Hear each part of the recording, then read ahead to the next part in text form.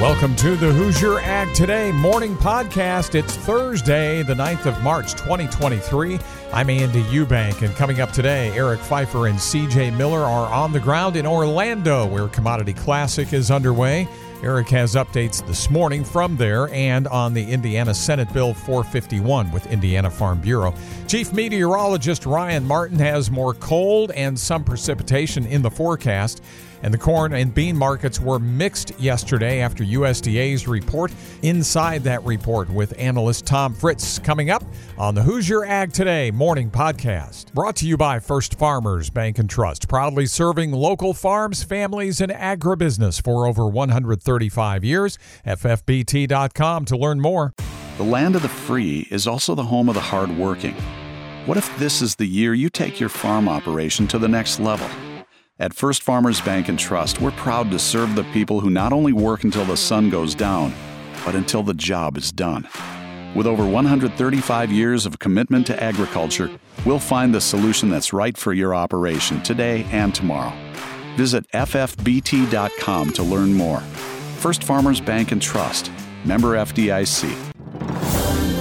From Commodity Classic in Orlando, I'm Eric Pfeiffer, and this is Hoosier Ag Today. The Commodity Classic will begin in earnest today here in Orlando, where yesterday we saw sunny skies and temperatures in the mid-80s. Our coverage from Commodity Classic is brought to you by the Indiana Soybean Alliance and Indiana Corn Marketing Council. Your Indiana corn and soybean checkoff investments yesterday are paying off today. New research, new uses, demand creation, bringing dollars back to the farm. Check it out at yourcheckoff.org and by Seed Genetics Direct. You can learn more at seedgeneticsdirect.com. I had the opportunity yesterday to sneak onto the trade show floor a day early to catch up with Todd Jeffries with Seed Genetics Direct. They're the only independent seed company here at the Commodity Classic. It's important to us because we want to support our customers as well as the National Corn Growers Association, Indiana Corn Growers. We're starting to get more and more entries into the contest, and while we haven't had anybody play state or nationally quite yet, we've had a number of entries incredibly close. We're going to be placing here very soon. Jeffrey says most farmers have their seed purchased at this point, but they're hoping to find some farmers here who might want to give them a try on a few acres. We have genetics that work that compete with anybody else on the market. Just the other day, I had a customer in north central Indiana, well, prospect, but soon-to-be customer, see us in Hoosier Ag Today as well as Farm World that gave us a call and he wants to give us a try.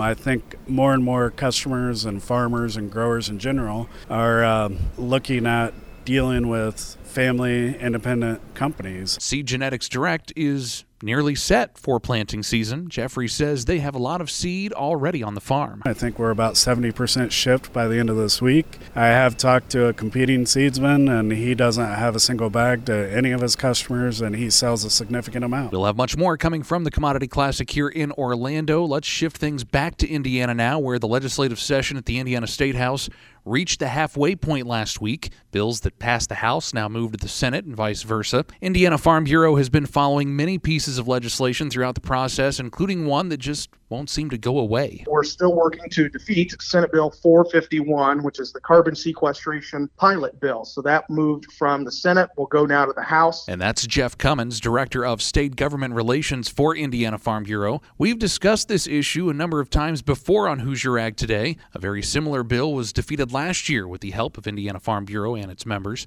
Cummins says this is a landowner's rights issue, where a West Terre Haute company wants to manufacture hydrogen and ammonia and use your subsurface property to store the carbon. Wabash Valley Resources over in West Terre Haute merely has to make each landowner a $250 one-time payment per acre to store their CO2 in that landowner's pore space in the subsurface. And if the landowner doesn't like that, they have to seek mediation or file a lawsuit. Those provisions then result in the price being lower, we think, because it'll be tied to the storage of natural gas. Cummins reminds us this same story played out a year ago when that bill passed the Senate. He's hoping for the same happy ending this time around, where it once again gets struck down in the House. He says that's the part where you come in. We need all hands on deck. We'll be doing an action alert. So for your listeners who are members and get those, watch their inboxes for an action alert. And of course, we'd love them to come to the State House if they can make the time to really help us make the case to to particularly members of the House now why this bill is bad public policy. Senate Bill 451 has been referred to the House Committee on Environmental Affairs. You can hear much more on this bill and others being monitored by Indiana Farm Bureau in my full interview with Cummins at HoosierAgToday.com.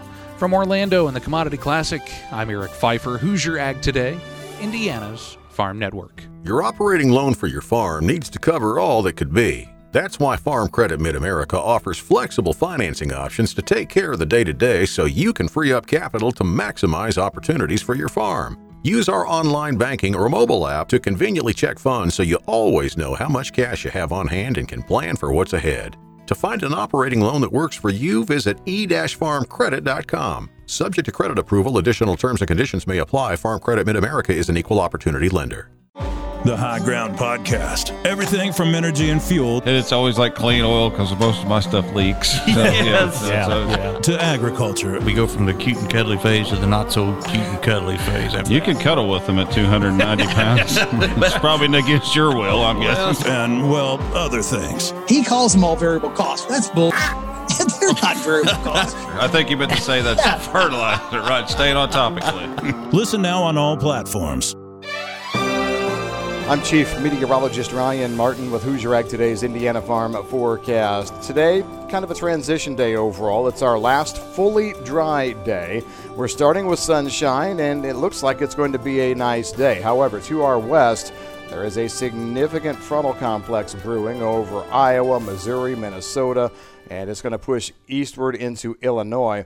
That system is going to cause clouds to increase here later this afternoon into this evening, and moisture pushes in after sunset. And it starts as rain, cold rain, and maybe some wet snow flakes. But as we move through the overnight, a better chance of this precipitation turning all the way over to sloppy wet snowflake action in northern Indiana. I am not calling for accumulations, but it's going to be a cold, wintry mess, I think, as we get started on Friday morning. The light snow in the north and the rain in the south may continue through midday before everything kind of winds down. Once again, I am not calling for accumulations here. I think we're right on the edge of what can be rain and snow, but I do have to talk about a mix right now. The big story in my mind is what comes in behind this system. This front ushers in a much colder outlook for the eastern United States. Cold Canadian air coming right out of the prairies down across the Great Lakes and the eastern Corn Belt. We are below normal on temperatures for Friday afternoon, for the weekend, and for almost all of next week. Minor system for Indiana as we hit Sunday. A strong area of shower and thunderstorm activity looking to move across the Tennessee Valley in the deep south, but a northern leg of that kind of comes through Indiana, so keep an eye out for lots of clouds and maybe the odd flurry or two, particularly southern Indiana. We follow that up with a mostly dry but clouds and some sunshine-based forecast for Monday, Tuesday, and Wednesday. Later in the week, Thursday, Friday, there is a system coming together from the west. Low pressure comes across southern Illinois. It will move into Indiana, likely bringing us a good round of rain and snow yet again. We have to have a mix right now, but I can see both types of precipitation as this cold air mass tries to leave. It may take solidly into the week of the 20th, though, for that air mass to really break down and get ourselves back to above normal levels. That's a look at your forecast update. I'm meteorologist Ryan Martin. Mostly lower, but a slight bump in soybean futures on Wednesday. This is Hoosier Ag Today's Wednesday Farm Market Review. I'm Andy Eubank, and the review is brought to you by Seed Genetics Direct, the only independent seed company at Commodity Classic this week. Call them for upfront corn, soybean, wheat, alfalfa, and herbicide pricing. It was a USDA report. Tom Fritz joined us at the end of trade for some analysis about what numbers stood out from USDA. Well, in the case of corn, the trade was looking for a 38 million bushel increase in the carryout, and the USDA said, no, we're going to slash exports by 75 million bushels, and that's going to be the increase in the carryout. It's very, very difficult to deal with that. And, a lot of folks are saying, well, what about, the shortfall out of Argentina? Okay, Argentina, the USDA cut Argentine corn by 7 million tons. You would think, okay, that's going to get us some business. But if you look at total South American, when I say South American, when you look at total Brazil and Argentine corn production, we're only down 500,000 tons from last year. So, and the USDA is saying whatever shortfall there's going to be from Argentina, we're not going to get any of that business. And so, I'm like, okay, who's going to get that business? And if you go look at Brazil's not going to get the business. They slashed demand on a global basis. So, when you cut demand by, 5.6 million tons, it's like, where are you going to go? Where's the demand rally? It's not here.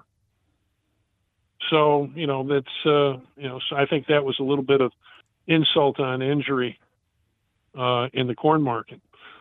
Wheat, okay, you look at the numbers, we got an unchanged carryout. The trade was looking for a slight increase.